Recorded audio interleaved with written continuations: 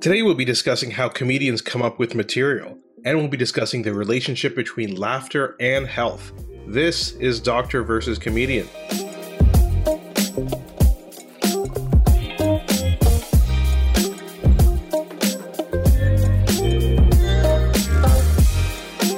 I am Dr. Asif Doja, and this is the Doctor of Laughs. Not a real doctor.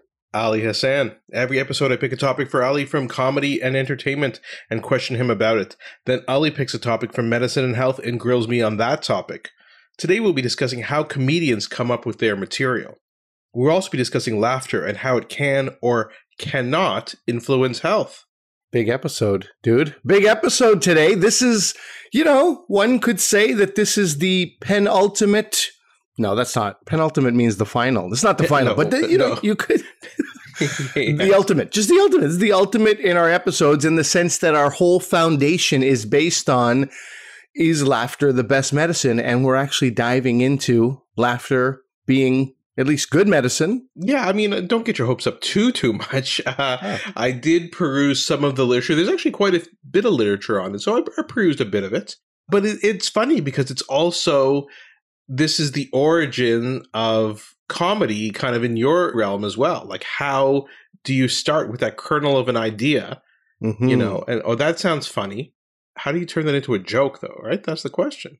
Yeah, I mean, in the end, it's not really up to you. You can try and you can do the work, but it is the final arbiter is always the audience. Well, yeah, I try a lot, and you know what my kids do?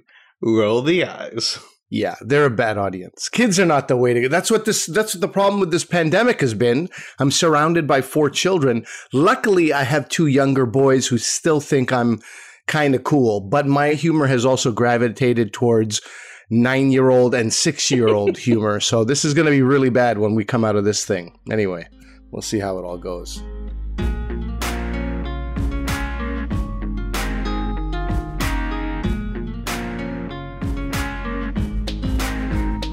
Ali, like I was saying, I want to talk to you about how comedians come up with material. I was thinking about this when I was reading Jerry Seinfeld's book, Is This Anything? And this book came out in the fall, and it basically is like every single bit he's ever done, all collected. And he does it by decades, so the different decades he's been performing comedy. And it's basically all compiled into one thing, because he writes his jokes on those yellow legal pads, and he just has and if you saw his Netflix special, which came out last year or the year before, one scene is him just surrounded on a street by all these legal pads, like all these yellow pieces of paper, and he keeps them all, and he has them all filed away, so it kind of was putting them all together. But that's not the interesting part, because I've heard almost all of his material before. It's the stuff that didn't make it, right? Like, that's a pretty funny idea, but it's one that he never kind of moved into actually, he couldn't turn it into a joke, basically, right? Right. And the other interesting part is that you had bought this book and told me about it. And then I bought it because I was teaching the comedy class starting in January. And then I wanted to talk to you about the book, and you hadn't read it yet. Exactly. 3 months later. That was pretty interesting. You have a to-do list of books like we all do. But yeah, it is a really interesting insight into the mind. And as I always tell my students, Jerry Seinfeld might not be the type of comedian that I gravitate toward. He's not one of my favorites, but his work and his dedication to his craft is undeniable. It is undeniably phenomenal. And so to see what he's put out and to see what also didn't make it, you look at the stuff that didn't make it and you're like, this is pretty hilarious. good. Yeah. And that's how type A he is about his joke writing. He is very, very methodical, and the effort he puts into it. He's actually my favorite comedian. I don't know if we've mentioned that before on the show, because that's the type of humor that I find funniest. And so for me, looking at this, I felt the same way as you. I'm like, wow, like, this was your rejected pile? It was hilarious. Yeah, it's almost like, oh, these are only A and A minus, and you need to live on the A plus only. I did feel like that. Yeah. And there's many things that come up because you can see how he comes up with a joke, and maybe he constructs it slightly differently when he's actually telling it in front of an audience, and the way it was written was slightly different, and you can kind of see how things progress over time. Or this joke was written in the 80s, but now when he tells it in the roaring 20s that we're in now, he constructs the joke differently than he did in the 80s. So why don't we just start at the beginning? Like, how do you come up with it? What's the kernel of a joke? Like, how does that work? Well, Jerry Seinfeld is actually a good starting point because his work ethic is such that he, many years ago, decades ago now, he was sitting on a bench, I think, writing some jokes and watching some construction workers across the street in New York City. And he just had this moment, this sort of revelation that he's talked about, where he saw these workers and he said, if these guys can get up every day at 5 a.m. and do that work, that heavy, demanding physical labor, then the least that I can do to have this job that I love and that I want to continue in, the least that I can do is commit every day to writing. And on paper and out of Jerry Seinfeld's mouth, that sounds amazing, but it is incredibly difficult to do, particularly for somebody like myself. So this will be disappointing to many people to hear this, but there are many ways of writing jokes. The way I do it often is just wait for something to come to me. And that doesn't sound like a good work ethic, but it's worked for me so far. I have tried this Jerry Seinfeld, if we can, a lot of comedians did it before him, but he's sort of made it infamous, this idea of getting up and quote unquote going to work, your work being writing jokes. Yeah, writers do that too. Like people who write, to avoid writer's block, they say, just write something every day. It doesn't matter what it is. It could be garbage, but you need to write something every day. Sure. And so it's similar, right? Yeah, I was listening to Jake Tapper the other day, who hosts 2 shows on CNN. He's also an author, fiction and nonfiction stuff. And he was saying, my advice to writers is 15 minutes a day. And I think he didn't say it, but I know why he gives that advice, because if you start writing within 15 minutes, you're like, well, this idea is not fully formed. Let me keep going. Let me keep, right? So just commit to 15 and the rest sort of starts to fall in place. So he didn't say that, but I'm sure that's why he says that. And I think that would be a good piece of advice for comedy writers too, just 15 minutes. But it has to be 15 minutes of writing. It can't be 15 minutes of pencil sharpening and picking your nose, right? You have to sort of there has to be some productivity there. I have tried that. It doesn't work. I had a good buddy when I started doing comedy. He would sit and write. I fell in love too much with the idea of like, oh, comedians, we can drink at work and we only work an hour a day. This is amazing. And maybe that was too much, I think. But my way really, and what has served me well, and it's just, there's no guarantees with this way, but it's when I'm doing mindless, brainless activity, i.e. vacuuming, lawn mowing, showering, when my mind is completely free and clear, that's when stuff comes to me. And then I have to stop vacuuming and go, I need a pen. Where's my phone? I hard in the shower. Like you're writing it on the glass shower wall. Hopefully it doesn't nobody wiped the shower wall. Nobody squeegee this. Yeah. I have to repeat it to myself over and over again. My wife's saying, you're taking an awfully long shower. I'm making memories for people here. But yeah, I found that to be a good way. I've also found it much less rewarding to write in my phone. I really enjoy the act of writing it on a piece of paper, and I don't do that as much anymore, but I loved having joke books. So as soon as I started comedy, in fact, 4 months before I started comedy, I had joke books. I had my own version of Is This Anything? And often those were not things, but I do enjoy that process of writing. Louis C.K. once said, total loser creep, by the way. Let's all be loser honest. creep. Louis C.K. His body of work is undeniable. Obviously, he was a joke writing machine as well. He said something that I connected with so much, which is that once you write that joke down from your mind, so once it leaves your mind and goes onto a piece of paper, and from that paper comes in back into your mind and goes out of your mouth into a microphone, you have often ruined the joke. So he said it's much better for him to keep it in his mind and go right from mind to microphone. If I had the ability if I had the memory and the retention to do that, I would 100% do that, because I do agree with that. Now, once you've got it out on the mic and you maybe recorded that, now you can write it down and be like, okay, now I have this documented. That's how that joke went. But I totally agree that sometimes from mind to paper to microphone, there is some distortion, and you're often found saying, this is not the joke that I originally something. came up with. It definitely does. Well, it's funny, by the way, you mentioned about writing it down, because Seinfeld in his TV show is called Seinfeld, by the way. I don't know if you knew that. Okay, I'll look it up. But he had this one where like he used to keep in real life and on the show, he would keep a legal pad by his bed. So if he woke up in the middle of the night with something funny, he'd write it down. So in the show, he did that. And then the next morning, it was like messy writing and all kind of jumbled words. He's like, well, what was this? He's like, there was something. He knows that he spent the whole episode trying to figure it out. He never did. I've done that twice. I've done that exact thing twice. You don't want to turn on the light because you wake up the person in the room, or you wake yourself up too much. Mm-hmm. So you just sort of like lazily scribble it. Actually, not lazily scribble. In your mind, you're really like writing something intelligent. And then you look at, that's happened twice to me, and I look at it and I'm like, oof, this is hieroglyphics, man. What is this? And so you talk about how this process is. So you have this kind of idea, you put it on paper, unlike some other comics, but you put it on paper. Then what happens? Then you take it to an open mic. That's the ideal situation. So now you have, anywhere from 20, sometimes 5, but anywhere from like, let's say ideally 20 people to 30 people in a small room, low expectations, small cover charge or no cover charge, come to see an open mic. I shouldn't say 20. 20 is so ideal. I mean, really, it could be anywhere from 5 up. I performed for 3. And your kids were okay with being in the comedy club that night? They were not.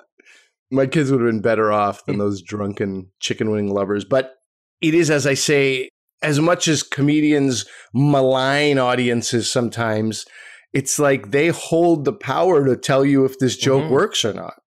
Right? Sometimes it's like, this is going to kill. And you're like, I've been doing this for years. I have faith. I know what a good joke is. And you go and you put it out there and you're like, nothing? And then you do a second open mic that same night. And you're like, oh, I know what I didn't do right. I did nothing. And then, eventually, and some of us are more stubborn than others, eventually you just have to be like, it's not a joke. Thought I had something, but I don't. So that's what I was going to ask about. So sometimes you just throw in the garbage. This isn't happening. Move on. No. Sometimes do you think like, oh, this actually might be a good joke if I was going to write a sketch? Because I know you've been sometimes working on developing sitcoms or things like that. Sure. So do you ever like put it aside for that, or like, or if I ever wrote a piece, is this a writing joke for your book that's coming out next year? Do you move these 100%. aside? Yeah. And actually, it is not smart to throw anything away in the garbage, I've learned. Like literal garbage should not be involved. It's just sort of turn the page in your writing book, put an X beside it, didn't work, or come back to later, because so much stuff can come back later. And I mean like years later, a joke that you've been working on can just, something sparks. And you go, oh my God, that's what was missing from that joke from years ago. Or you just sort of lose interest in a joke and telling it, and later it gets a new life. I was just thinking about a joke I had, and I don't know what it was that sparked some interest in that joke, but I literally have not told this joke in 6 years. And it was about, no one will ever say in a plane, I'm sorry, is there a comedian in the house? When somebody's having there's never going to be any critical emergency related need for a comedian. That's just never going to happen. And I have to come to terms with that as a comedian. Like no one's ever going to need me. And it was a big, long thing about act outs of somebody like, please, they just need a laugh. Maybe you've got a pun. It was just like somebody in dire need of something so they could go on living, in need of something funny. But I just thought of that again recently, and that had gone to the far, far recesses of my mind. Recesses? Recesses. Recesses. Oh, Reese's Pieces. That would be good too, actually. It had gone to the Reese's Pieces of my mind, and I hadn't thought of it for years. So those things, often there's a way to give them new life. And to your point, yeah, absolutely. Something can work in a sketch that you really couldn't. There's some imagery in your joke that you just can't get out into people's minds. But if you had 2, 3, 4 people acting it out in a sketch or in a video or whatever, you could totally make it work. And the book, absolutely. There's so much stuff that is, sometimes in the written word, stuff is like moderately amusing. And that's still pretty good in the written word. It doesn't have to have that killer punchline and, A+ joke. Well, I mean, you've talked about so many different things right there. One is Reese's Pieces. I just kind of really think about that for a little bit. I remember when they first came out, E.T. ate those Reese's Pieces. But anyway, I'm really... But Phone home, Asif. What's that? Phone home. Dial it in. So I think, I'll dial it back, actually. So, and then, of course, maybe we will find something in the second half of the show about laughter. Maybe there is something that you can do to help those people on the plane, right? Okay. We might find something. Spoiler, we won't, but maybe we will. Think about it. But let's get back to, so what if the joke is moderately successful? Okay, you got a couple of chuckles here. You're out there on stage. Do you ever think, okay, well, maybe it's just the phrasing, right? Maybe it's just the way you told the joke. So do you do like A/B testing like a marketing company would do, right? Let's try this ad on the internet, see how many clicks we get, or we try this ad with the blue font versus the red font and see which one gets more. Do you do something like that? Do you go to one open mic and say it a different way? And, Well, it's very funny that you said A/B testing. Without ever thinking about A/B testing, I used to mark A beside a joke and B beside a joke.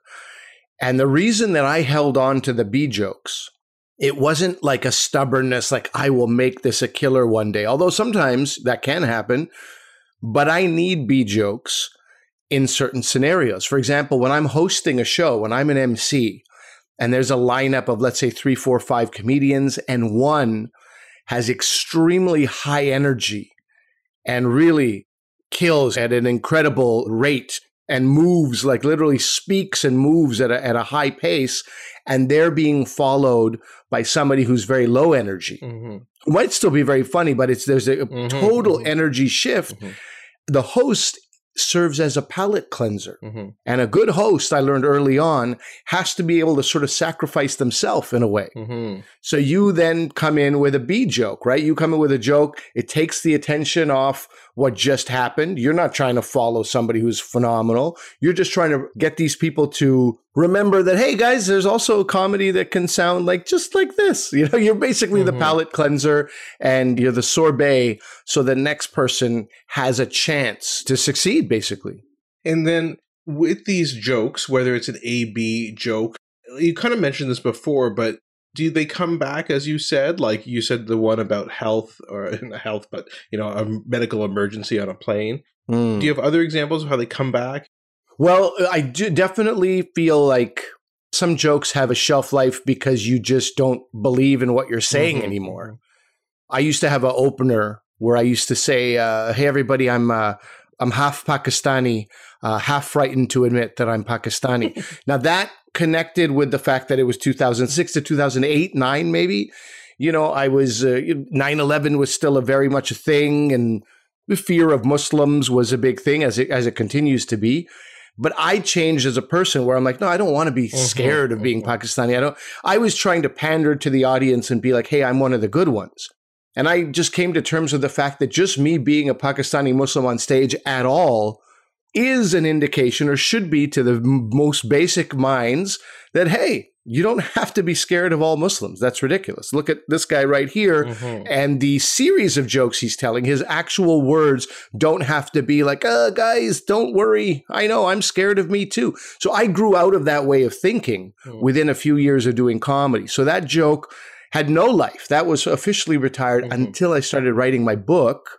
And then it's like I'm reflecting on these jokes as I talk about identity. Right. Yeah, the joke is part of the story. The joke is now part of the story, and it's part of my history. It's on historical record at this point, but I could never bring that joke back to life. Well, a couple more questions. How specific are you with wording? Because we've talked about this before, and I'm sure you have some examples. There are some comedians, some of your friends who and colleagues that I've seen, who it seems like they're improvising, like they're just making this up on the spot, but you're like, no. They knew exactly what they were saying, and they paused at this specific time. They stumbled to find their words at this time. Everything is planned out. So can you talk a bit about that? Yeah, and I hate to bring up Louis C.K. twice in a podcast, but when I was, a younger comedian, that was the first guy who I realized, oh, hold on, this is because he had that way about him, and so many comedians do, which they make it look, and this becomes a problem sometimes too, because then the audience looks at you as you're just effortlessly, casually saying whatever comes to mind, or so it seems. And then the audience is like, oh, I could do that. And they don't have any respect for you as a performer because you're like, oh, you just came on and said some words. Yeah, they were funny, but I can do that. I do that all the time. No, that is something that has been built, written, built, crafted, developed, and practiced and rehearsed in front of audiences hundreds and hundreds and hundreds of times. And now it's on a special. Right? That's the goal, to make your comedy look like you just came up with something. That's why so many comedians have these jokes where they go, yeah, I was in the subway today. And, no, you weren't in the subway today. You haven't taken the subway in 4 years. You haven't taken the subway since you thought of that joke. And when you thought of that joke, you weren't even in the subway then. But it's about connecting with the audience about something that just happened. And like, hey, you know what I just saw when I was coming here? I saw this homeless, a Pakistani guy. You don't see that a lot. You've never seen that in your life. You're just trying to set up a joke. So that's how comedy works. You have people connected to like, hey, you'll never believe what I just saw and this kind of stuff. But your question is about wording. And my buddy Dave Merhej, one of the funniest guys I know, this used to be a big thing. Like, we would tour together. So we're in Montreal, Ottawa, Toronto, Windsor, London, and he would tell a joke. And he would tell it differently over the 7 nights of our little 5-city tour. He would tell the joke differently over 5 shows. And I'd be like, hey, you saw that joke killed in Montreal when you told it this way.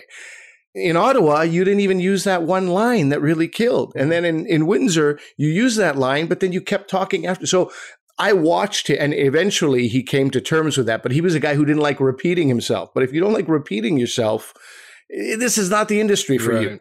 You absolutely have to, unless you are strictly an improviser. As a stand-up comic, you need to repeat, refine. And I always say this. So I watched Dave Merhej come to terms with this. And once he did, I mean, it was just literally off to the races with this guy. I always say this to people who are reluctant to practice and rehearse and repeat themselves. Your jokes should be so well crafted that you should know it inside and out, that you should know exactly where the pauses are, exactly where the laughs are. Someone should heckle you from the audience. You should be able to go deal with that heckler mid-joke, have everybody laugh at that heckler and your response. Not laugh at that heckler, laugh at what you do with that heckler. You should go back into your joke right where you left off, seamlessly finish it, get huge applause, great acclaim. That takes work. That takes tons and tons of hours of work. And that's what comedy is. And what about sometimes when you see a comedian laugh at their own joke? Like they're kind of snickering or with their own joke. Is that planned or is that genuine or does it just depend? I'm really genuinely asking. I don't know. But. Yeah. I mean, I think there are some comedians who find themselves very, very funny. And it's a little bit distressing to watch from me anyway.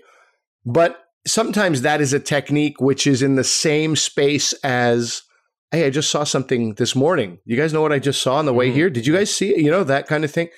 It's that. It's like, hey, we're all hearing this for the first time together. So you laugh at it. Right. You've laughed at this 1,000. This is part of your, like, we're all in this together. Don't think about the fact that I just did this same joke on the early show tonight. Never mind on the 700 other shows. Don't even think about that. I'm laughing. We're laughing, man. Together, so we're enjoying this joke for the first time.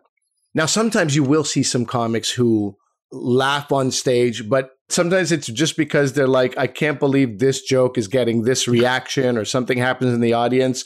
And sometimes they get carried away with the fun too. But when it's, and I have seen with some comedians, it's just kind of a nervous habit. Yeah, but when the Dave Chappelles of the world do it, it's so that, we're all in on the joke together. Do you think, that's the thing, we can't go into the minds of them. I thought Dave Chappelle does that because it's part of it. Like he's rehearsed that's part of his act. Dave Chappelle is more of a storyteller anyway, in terms of the way his comedy kind of goes. He's not a one-liner kind of guy, but I don't know. I thought that was part of Dave's act. I really don't know. Well, he does a thing where he hits the mic on his leg. Yeah, because he's laughing. And then sometimes do a little tour around, a couple of walks in a semicircle and comes back. Yeah. And, I'm not in the mind of Dave Chappelle, but sometimes that's buying a comedian some time. Sometimes it's adding to the joke because you're laughing that Dave Chappelle is laughing at this. But as a comedian myself, I'm like, Well, you know that joke. You knew you were going to tell that. This is not a surprise. I mean, part of this is it's like a magic trick, right? Like, exactly. Even though we're pulling back the curtain a bit, we don't want to do it so much. But listen, when Dave Chappelle comes on our show, we can certainly ask him. I mean, that's probably going to happen. We will get into the mind of Dave Chappelle. Will that happen relatively soon? So one last question before we wrap up. What about, I don't know when we're ever going to talk about this, so we might as well talk about it now. What about when people come up to you and say, hey, I got a great joke for you. And not even people coming up with a joke. That's not, if they came up to you with a fully crafted joke, that may be one thing. Yeah. But I'm talking about, what you should do a joke about? And they say, I don't know, McPizza. Remember McPizza? That's a joke. You should do a joke about that. Exactly. It's a very funny thing. Comedians are human beings at the end of the day. Some of us, I have a buddy, Nathan McIntosh.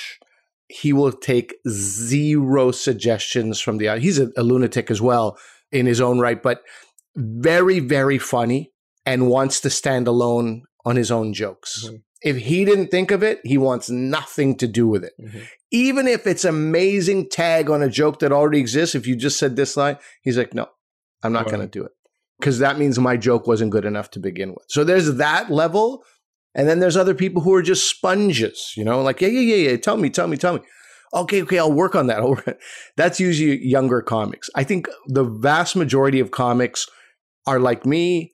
Suggestions come, we take maybe 5% of them in our mind because most of the suggestions are exactly what you just described. Like, hey, remember the McRib? You should add that. Okay, but what's the joke? I don't know. You're the comedian. Figure it out. I'm like, yeah, okay, well, I'm going to figure out a way of not talking to you ever again, idiot.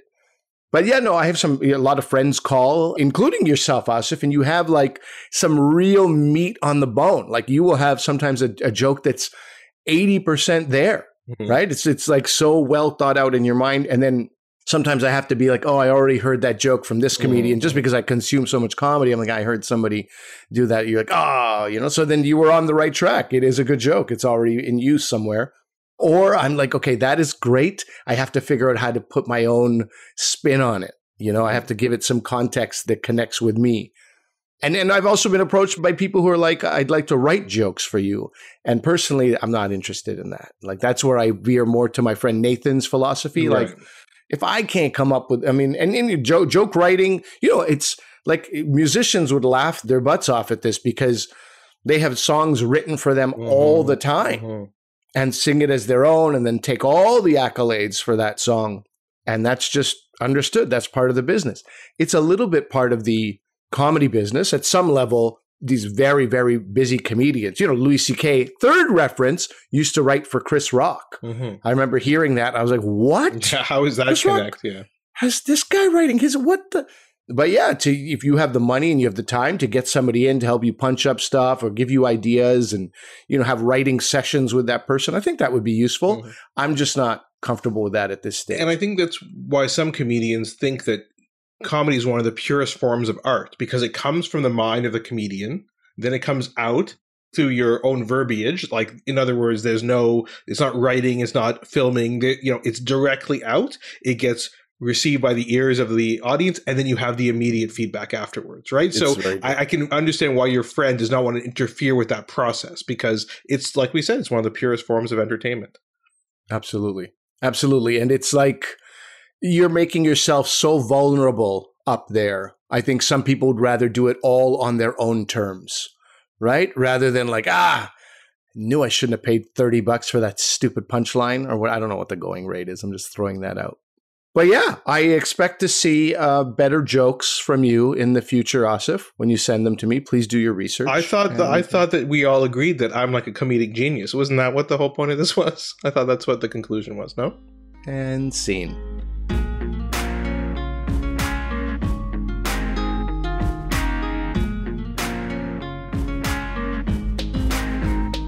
All right, Asif. So from the perspective of comedians themselves, as we've just suggested, many comedians find their own comedy to be therapeutic. Now, many of them are incredibly depressed and neurotic as well, but there is therapy in this idea of controlling, creating, being responsible for the happiness of others and in, some of your own happiness at the same time. And as I said, it's a job where you can work very little. You can drink on the job. There's like a lot of joy around that for a lot of comedians. But let's flip this around. And at the risk of boring our listeners into literal death, what is the research behind the benefits of laughing? That's what I want to ask you about. So what's the big thing that you found in all this reading you've been doing? Well, there's a lot of different areas. Like I kind of skimmed some of the literature, and there's a lot of literature out there. Some of it's not the best or most strongest studies, but there's different things which suggest laughter can have different effects on the body. And so, one example is with regards to pain tolerance. I'll just go through a couple of studies with you. One is with regards to pain tolerance by releasing of opioids. So we all know about opioids because of the opioid crisis. You can take morphine, you can take things like that. But our body has what are called endogenous opioids. And that's what causes us to feel pleasure. It causes us to, relieve pain, when we have pain through the release of these endogenous opioids that are produced in our own body. So there's one study where they used PET scanning to look at opioid release in the brain. And they took 12 people and they watched laughter-inducing comedy clips with their close friends. So it wasn't just them laughing, but they laughed in a group of people. I mean, I'm sure it wasn't your comedy because they actually laughed. And then, they did that for 30 minutes, and before they did a baseline scan, before they're laughing, and then they did it afterwards, and they saw increased opioid release in various areas of the brain. So that definitely is concrete proof that opioid release occurs with laughter. Well, that helps explain why the doctor who did my vasectomy kept making jokes. That's making sense. To make you to have you calm down. At ease. It actually annoyed me quite a bit. I was like, dude, what if these jokes make me laugh? I could jiggle. I shouldn't be jiggling. You might miss something. Anyway, but he was a big joker. So there's a couple other studies as well. One of them looked at what are called discomfort or pain thresholds. So they give someone like a noxious stimulus and, whether it's like a pin or probably not something that would break the skin. And you're supposed to identify when it's uncomfortable. And so they took about 40 people and they listened to a 20-minute long laughter-inducing audio tape or a relaxation tape or just like a boring narrative tape or no tape. And they found that the discomfort thresholds in the people who listened to the laughter audio tape were higher. Yeah. So they could basically tolerate more pain before they said, sure. And it's not just distraction. It's really about the release of these various things in your body, right? It's not just about That's exactly what they think. I do remember seeing this video. It went viral video. I'm sure you saw it about this doctor, pediatrician with a small baby, making this baby laugh and then gave this baby the needle. And the baby had no idea because I think she'd been giggling so much at his little movement. This is the idea. And it's obviously more than that, right? The idea, especially the paper that talks about the endogenous opioids, is not just for the actual person, but people talk about laughter in social relationships, right?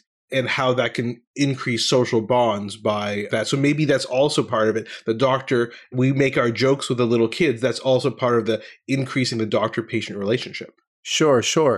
Well, okay. So when you talk about relationships, then that makes me think about couples and laughter and stuff like that. Is that important? I met some people who are pretty humorless in relationships. Is there research about that? The importance of humor and laughter specifically in relationships? Well, there is. And you're right. It's so interesting, right? Because we all know those couples where one person in the couple is always cracking jokes and the other person is like stone-faced, doesn't laugh at all, especially at their partner jokes, right? Like they don't laugh at all. And so you're like, what's going on there? But okay, well, we know a couple things. They say that if you just they're getting a divorce soon. And I'm just going to talk about heterosexual relationships only because that is what the literature has in it, which is obviously a bias. I mean, I'm being quite honest with you. Obviously, we should do more research on non-heterosexual couples. But one study showed that women laugh about 126% more than their male counterparts, whereas men instigate laughter most, which I think is often what we see in these heterosexual couples. And women rated a sense of humor as a top 3 trait for a potential mate. And men tend to rate women who laugh a lot. In other words, people who laugh at their jokes higher than people who don't, right? And so this is all kind of like obvious. But one interesting study I found was they looked at 71 heterosexual couples, and the authors of the study video recorded the couples reminiscing about the first time they met. Okay.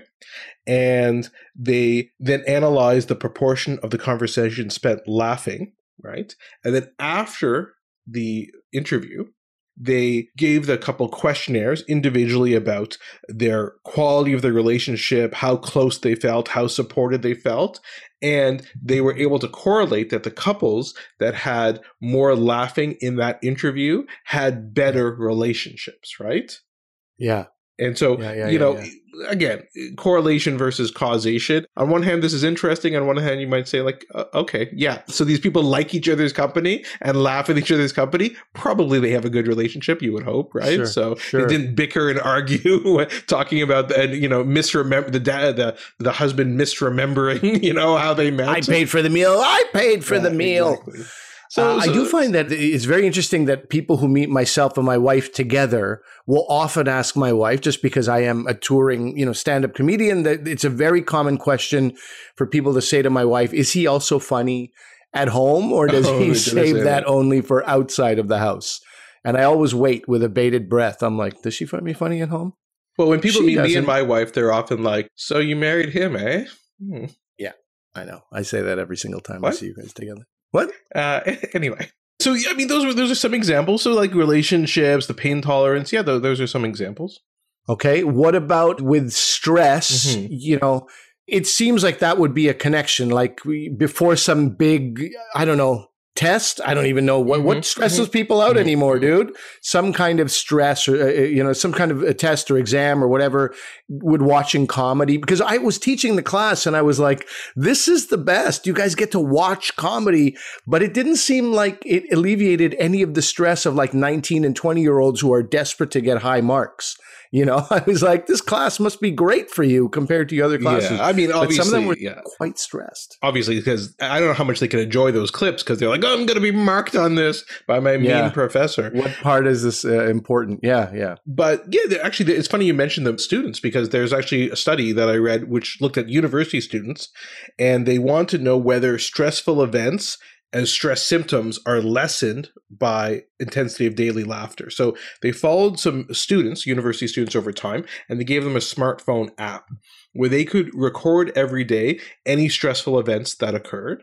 And there's also something called the Daily Laughter Record, which is an actual test that has been well established and well studied that you use to record how much you laugh in a day. I didn't know that existed till I was doing some of this reading. And they could do that on their smartphone as well. So they measured their stressful life events and they measured the amount of laughter they had in a day. So they found that those who had more laughter in their day, it attenuated the effect of the stress and those stressful events.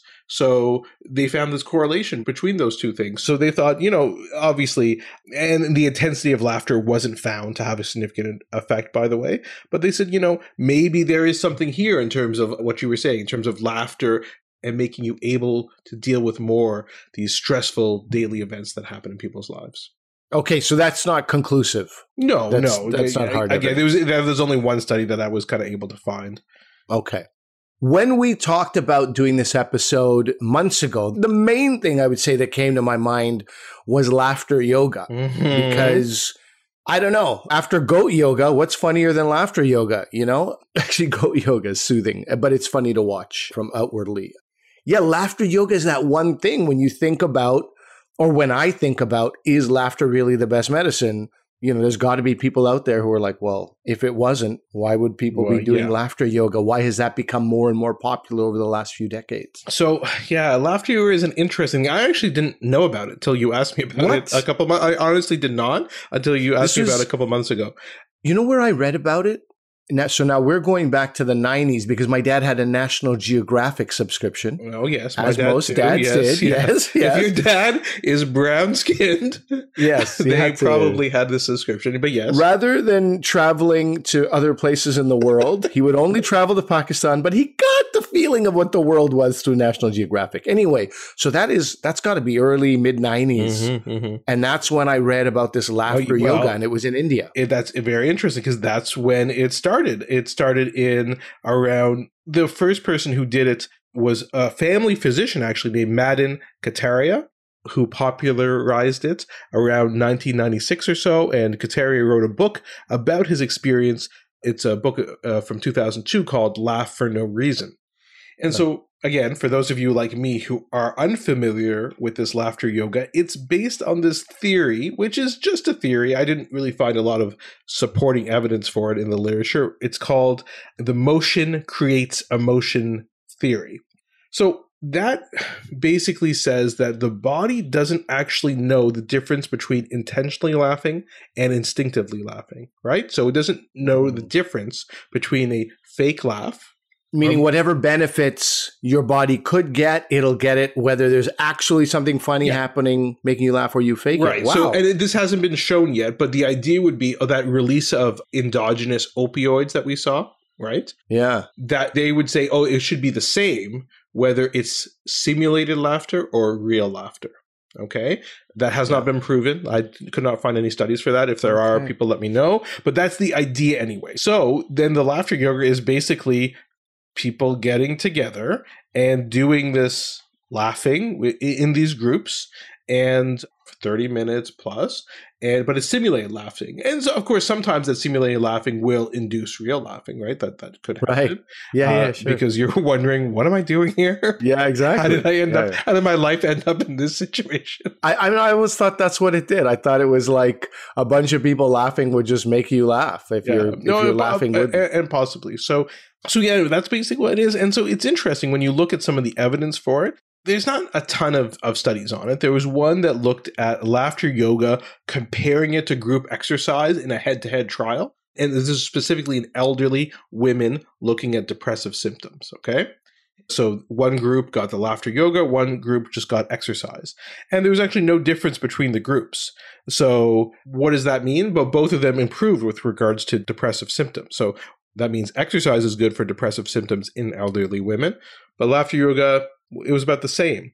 There are some kind of technicalities in this, like it's a bit of a long story with regards to how these types of trials work, but if you're trying to show that there's no difference between two groups, you have to specify that at the beginning of the comparison, not after you've analyzed the results. And sure. I don't think they really did that, but all this to say there seemed to be no difference between that and exercise. So you could say, well, maybe let's just do exercise then. But what if there are people who can't do exercise because they're immobile in a wheelchair, for example, or, so they can't get the same benefits of doing this aerobic exercise. So maybe the laughter yoga might be helpful for them, right? So that's one example.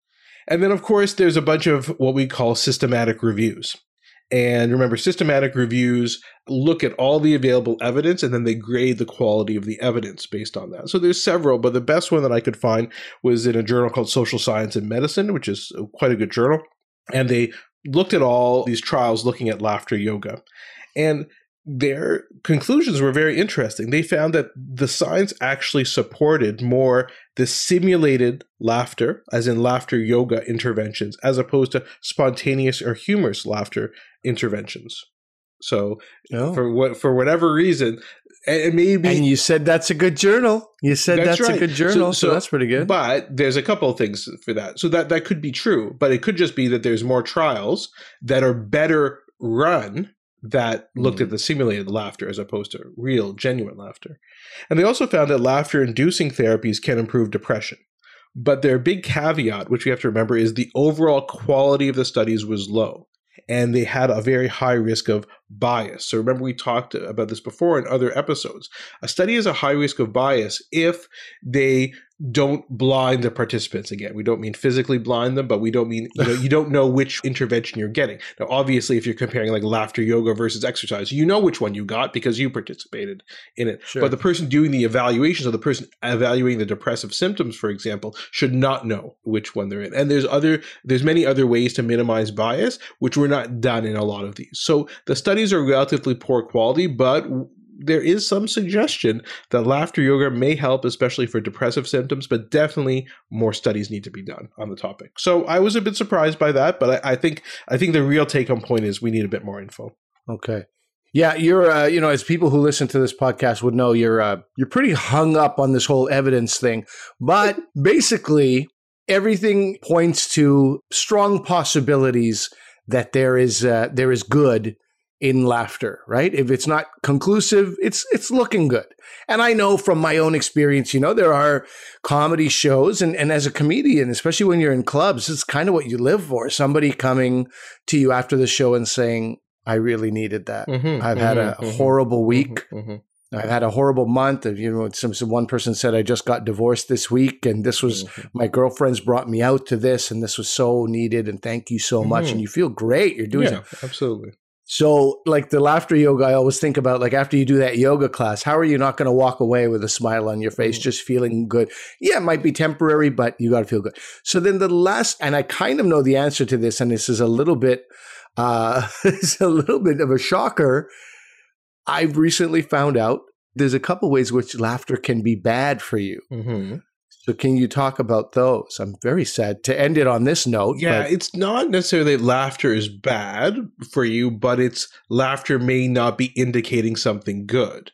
Because in neurology, we have seizures, right? Seizures and epilepsy. And normally it's whole body shaking or staring spells or things like that. But there's a very rare kind of seizure called a gelastic seizure. Okay. And a gelastic seizure is a laughing seizure. And the key is it's what we call mirthless laughing.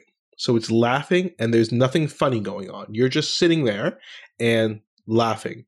I used to date a girl who would laugh, and I would always be like, nothing's funny.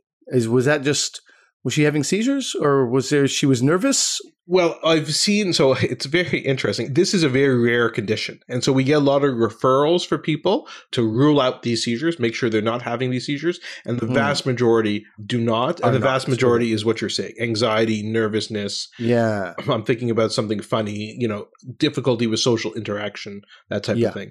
But these seizures, like I said, they occur for absolutely no reason. And that's what, when I talk to some of my patients, I'll be like, one teenage patient I had would be with their friends and just all of a sudden there's nothing funny going on and it would just start to laugh. There's also what are called diachristic seizures. Do you know what happens with those? No. Quiz? That's crying seizures. So crying, but there's nothing sad going on. You just start crying and you have the facial grimacing of crying, sometimes sobbing. And both of these types of seizures can be associated with a very specific kind of lesion called a hypothalamic hamartoma. So this is a non-cancerous tumor that arises in the hypothalamus, which is a deep area of the brain. Hypothalamus actually controls a lot of what are called our endocrine functions. So it controls sometimes our sleep-wake cycle, our body temperature regulation. A lot of those kind of basic functions are controlled by the hypothalamus. And puberty is sometimes like that, the onset of puberty. Some of the hormones start off in the hypothalamus. And it's interesting. I've been practicing pediatric neurology for 15 and a half years or so, fully, like after I finished my training. And the first month I started, I saw 2 patients with hypothalamic hamartoma in a row. And I'm like, oh, there you go. I diagnosed them. That was pretty good. And I've never seen another patient since. Oh, wow. So it's very rare, and I just happen to have seen 2 patients early on in my career and none since then. So, and the treatment, in case you're wondering, you could try medicine for the treatment of these seizures. They're actually pretty difficult to control, and sometimes they need surgery to try and remove that hypothalamic hamartoma. But again, there's risks to that, so we try sometimes different techniques to kind of get rid of that. There's another way that laughter can be bad, or laughter has been bad in my experience. It's very rare, but sometimes you're doing a audio or videotaping of a comedy show and somebody has a ridiculous laugh. I don't know if you've ever been in a room where somebody has a laugh like that. We had to ask, and I mean, I wasn't part of that, but we were doing a taping. The show that I work with was doing a live comedy taping, and we had to have the producer of the show go and ask somebody to leave. Now, it was done very politely. It was like, I hope you understand your laugh is it's extremely sort of loud and it's your own and it's a beautiful laugh. It was not. It was a, it was insane. And when you're doing a comedy taping, which is audio only, it's awful. And a couple of people have theorized that is somebody who just is desperate for attention. That's not normal, how loud that laugh is. Be that as it may, we had to give that person a credit to come back to the bar anytime. Oh, no, it was for a comedy festival. We were part of a comedy festival. You can go to any other comedy festivals. Here's some tickets, free tickets to go to other shows. You just can't be here right now. Wow. So that's another way that laughter can be bad. When we're recording and your laugh is god awful, which you can't even control, In most cases, you can't control what your laugh sounds like. I've had that conversation with my kids sometimes where I'm like, that's your laugh? That's the one you're going to go with for the rest of your life? I'd rethink that.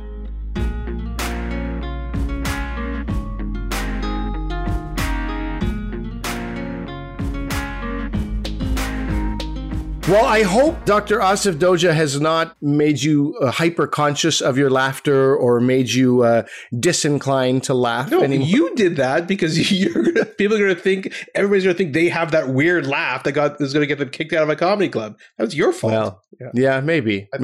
Ask a good friend. Ask a good, honest friend if you have a terrible laugh. It's very rare. I said from the beginning, it's very rare. You probably don't. All right. Well, this has been a fun episode. It's been a nice little walk down memory lane. And also, I wanted to explore these ideas about laughter and how beneficial it can be. As you suggested, much more study has to be done in the subject, but it does make people feel good, generally. Mm-hmm. Huh? I agree. Anything to plug before we get out of here? Well, if people, outside of laughter, people also enjoy eating and drinking. You may have heard of people like that. People do eat and drink, that's for sure. Pretty sure everybody does. And on that note, I have a podcast with my friend Marco Timpano, and it's called the podcast Eat and Drink, the podcast. The Eat and Drink podcast? Anyway, look up Eat and Drink with Marco and Ali, and, we have a good time talking about food. He'll make a cocktail, I'll make a meal. And then I put something in Marco's mouth. It's always food. But I put, yes. Good to hear. And remember to follow us on social media with Dr. V Comedian. We're on Twitter, Instagram, Facebook. We're on LinkedIn. We're everywhere. Give us some feedback. Tell us what you want to hear on the show. Rate and review us on Spotify, on iTunes, wherever you get your podcasts. And then remember that I am a doctor, but I'm not your specific doctor. So medical issues we talk about are for your interest and information only. They're not to be considered medical advice. Please consult your medical professionals for actual medical advice. Thank you all for listening. Thank you. See ya.